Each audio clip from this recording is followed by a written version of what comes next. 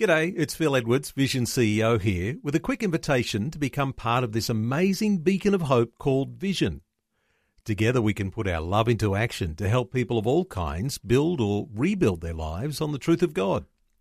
Please consider the part you can play during our upcoming Visionathon appeal, remembering that it's your support that makes Vision possible, including this podcast. Life, culture, and current events from a biblical perspective. 2020 on Vision. And it's always a privilege on Friday morning to catch up with the legend himself, Bill Muehlenberg from Victoria. How are you, my brother? Hey, very well. Thanks, Matt. It's great to hear from you, mate. You're in the middle of lockdown in Victoria. How are you coping at the moment, mate? Yes, well, we just had the Olympics where people got gold medals for breaking records. Sadly, here in Melbourne, we've broken the record for the longest, harshest, most draconian lockdown anywhere on the planet. So we can give our premier gold for that, although the rest of us are suffering big time as a result. So, yeah, I wish I were up north with you guys. It's, this freedom word. I'd like to try it one day.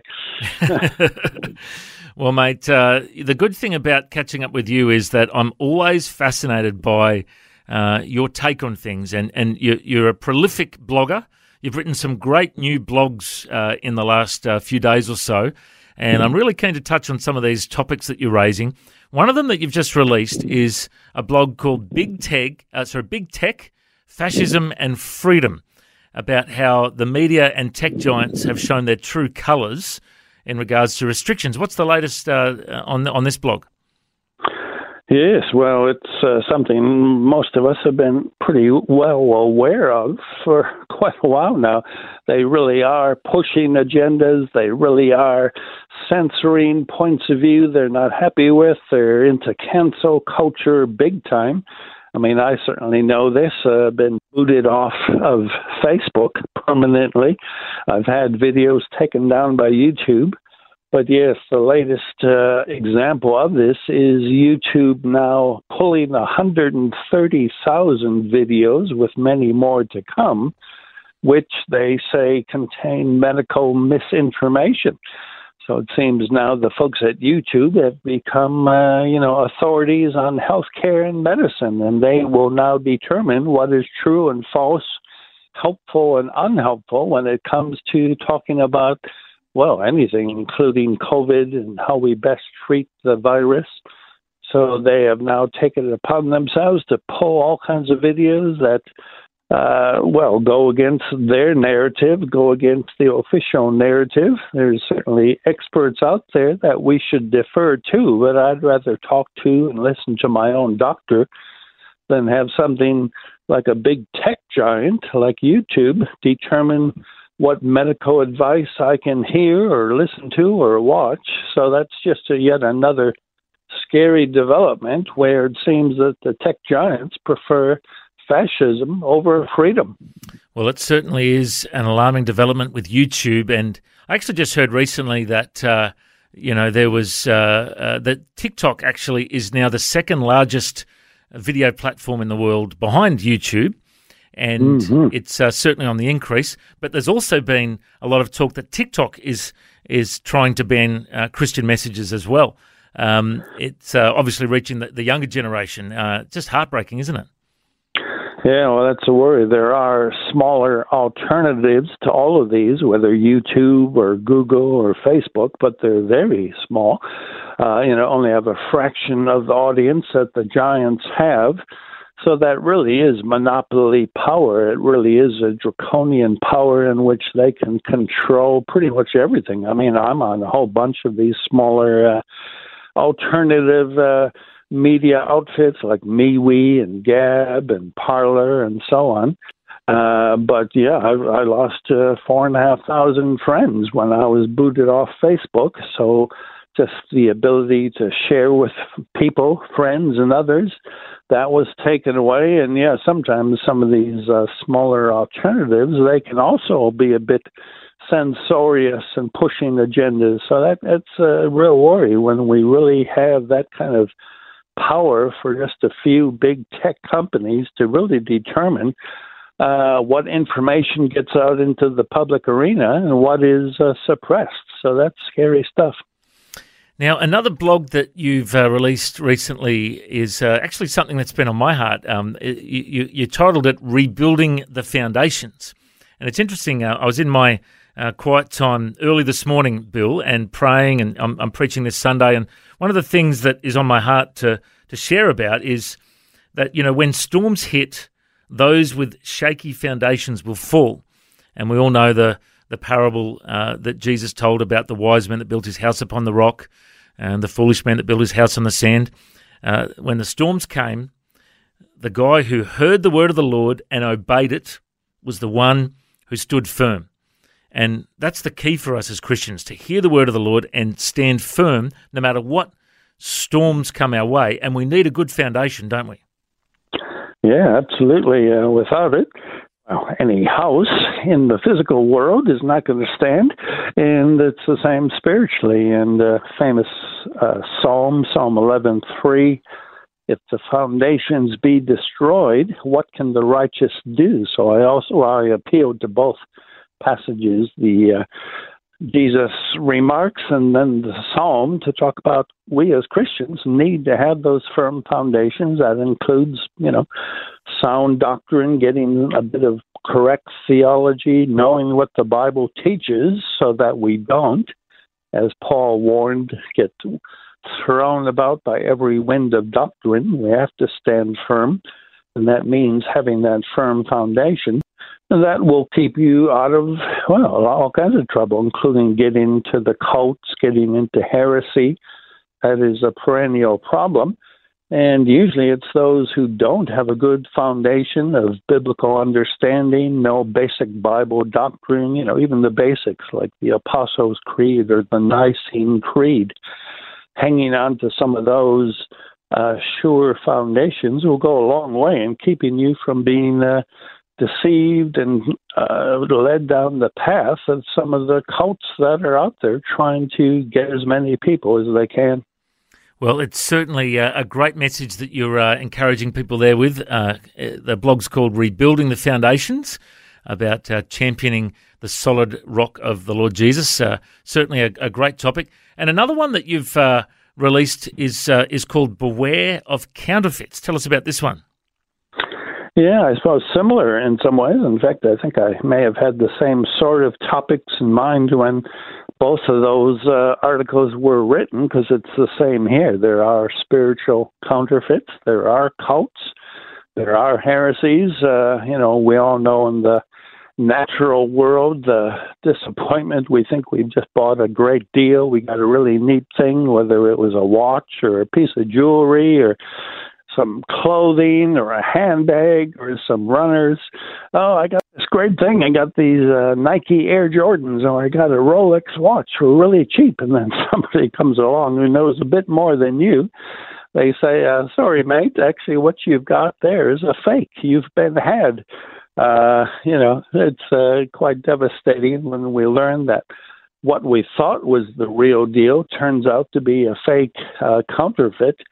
And, all the more so in the spiritual realm. There is Christian truth. God is a God of truth, but, the enemy is a God of lies and deception, and he's working overtime to deceive people, whether it's Christians to get them away from the Christian gospel or non-Christians to get them coming to the Christian gospel. So counterfeits are there all over the place. There's false spiritualities, there's false gospels, fake doctrines and beliefs, which we have to be on guard against.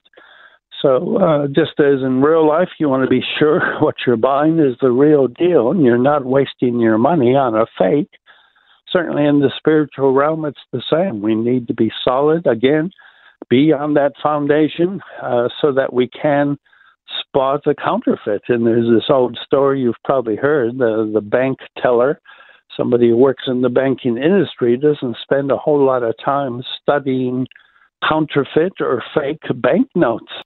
That person knows the real deal so very well that as soon as somebody comes up with a fake bit of money, they can tell instantly, hey, sorry, Jack, this is not right. it should be the same with us. We know our Christian faith so well that we don't have to study in detail all of the cults and heresies out there. We will recognize them instantly as not lining up with the biblical gospel. So that's the kind of important calling each of us have as Christians. It's so good to make sure that we are not led astray by lots of the counterfeits and a lot of the cults and the different religions that people follow. And one thing that you mentioned in the blog there is that one of the counterfeit gospels is a judgmentless gospel. Just unpack that for us. Yeah, well, look, there'd be plenty today of these kind of fake gospels. That would be one, this idea that, God is simply all loving and all merciful and all kind, and maybe everybody's going to get saved in the end anyway. Certainly we shouldn't be talking about things like hell and future judgment and, on and on it goes. Again, there's no way you can read the Gospels themselves and come up with a gospel like this. Jesus was the one who spoke more of future judgment, of the wrath of God, of eternal punishment for those who reject him than any other person in all of Scripture. So if you want to reject this notion that God is love, yes, he is, but he's also a God of judgment, well, then you're going to be rejecting basically the gist of what Jesus was saying, let alone everything else in Scripture. So that would be just one of a number of these fake gospels, which sadly are even impacting on many Christian churches. So I had someone ask me a question about this a while back, Bill, and I thought I'll throw this one to you to see how you would respond. You know how pastors always get curly questions, So I had talked about how, the Bible says everything we do will come under judgment one day. The Bible says it's appointed once to man to die, then comes judgment, And he said, but you also said that when you come to know Jesus, all your sins are forgiven, they're in the sea of forgetfulness, and you won't be, that they won't be counted against you. And I said, yeah. And I said, well, you'll also be rewarded for the good things you've done. How would you respond if someone asks you, if you're a Christian, you won't be judged? Yeah. Well, there's probably a two-part answer to that to make it clear. Yes, it's true. If we come to Christ and receive what he's done on our behalf because of the work of the finished work of Christ at Calvary, yes, we do find forgiveness. It's not based on our own works and ability. It's based on what Christ did for us, suffering for our sins. And if we receive him and what he did in faith and repentance, we do have this acceptance with God. We are reconciled with God. The non-Christian, of course, who doesn't do this, is still in this state of enmity with God. But as you said, there's this second half. The Christian will still be judged, as Paul says, for example, Corinthians and other places, our works, what we've done for Christ. It won't be a matter of whether you get saved, but it will be a matter of rewards and so on for faithful service. He talks about wood, hay, and stubble being burned up and other things surviving. So there will be a sense in which, yes, we certainly get in because of what Christ did, his shed blood, but our service for the Lord, what we've done for him, that will be examined as well. It won't keep us from heaven, but it may be, a cause of disappointment. Gee, I could have done more. I should have done better. I was living such a kind of a selfish Christian life. So there is that sense in which, there is a future judgment of works, not to decide whether we're into his presence or not, but kind of future rewards for faithful service.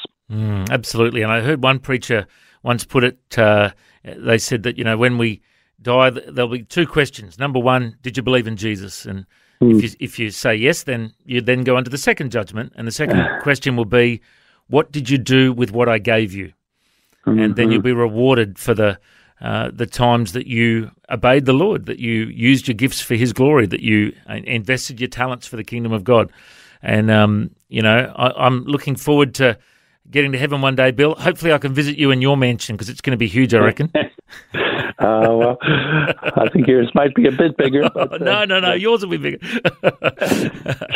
Now, Bill, before we wrap up, I'm curious to know your thoughts about the vaccination passport idea. Thankfully, Gladys Berejiklian has said that it won't be required from December 1 in New South Wales, and I'm glad that Gladys has taken the lead and spoken that out. But we're not sure what Dan Andrews and other premiers will be saying on this. Of course, they're having a big meeting today, the National Cabinet's meeting today at 2:00. I wonder, I wouldn't mind being a fly on the wall to hear how that discussion goes. What are your thoughts on this whole concept of, particularly with churches? There was the Ezekiel Declaration released where a lot of pastors signed this saying, look, we don't want vaccination passports to prohibit people, from being able to come to church. What are your thoughts on all this?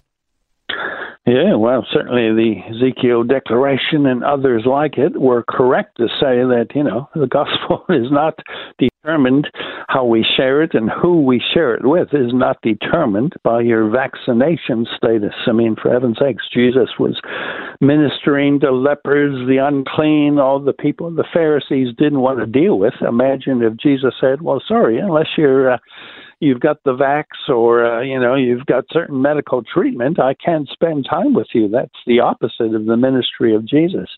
So certainly churches to be forced to go down that path would be the end of everything Christianity stands for in terms of presenting the gospel to all who need it. As far as individuals go, well, again, this idea of mandated medicine of any kind, all the human rights declarations and health statements of the last 75 years, certainly since World War II, have all spoken about the vital importance of informed consent, that there be no coercion, that nobody is forced to take certain medical treatments if they don't want it. And there's good reason for those kind of human rights declarations. People should be free to choose what kind of medical treatments they take and then live with the consequences thereof. When the state starts getting in the business of taking the place of your own family doctor and determining what you must do in terms of taking things into your body, that becomes a real concern indeed. And every Christian should be concerned. In fact, every non-Christian should be concerned about that kind of provision of the state to demand of us what they think is in our own best interests. That's kind of brave new world type stuff. And I'm sure you've probably written some blogs on this, Bill. I sure have, quite a few actually. Yeah, wonderful. Well, if people want to find out more of Bill's commentary on this topic, I believe it's important that we talk about this. And you know what, Bill, one of the things that breaks my heart is that, there are people in churches that are arguing over this stuff, and anti-vaxxers and pro-vaxxers, and families are divided over this subject. And as believers, we've got to come back to Romans 14. Let's not be a stumbling block to each other because we disagree on different subjects. Let's agree to disagree, but keep in harmony, keep in unity, keep in peace with one another. It's so important, isn't it? Yeah, that's it. So good. Well, if people want to find out more, once again, the website is billmuhlenberg.com, and you can search up Bill's blogs there and have a read of some of his current topics he's tackling. Always a pleasure to catch up with you, Bill. Thanks for your time today. Many thanks again, Matt. God bless. Thanks for taking time to listen to this audio on demand from Vision Christian Media. To find out more about us, go to vision.org.au.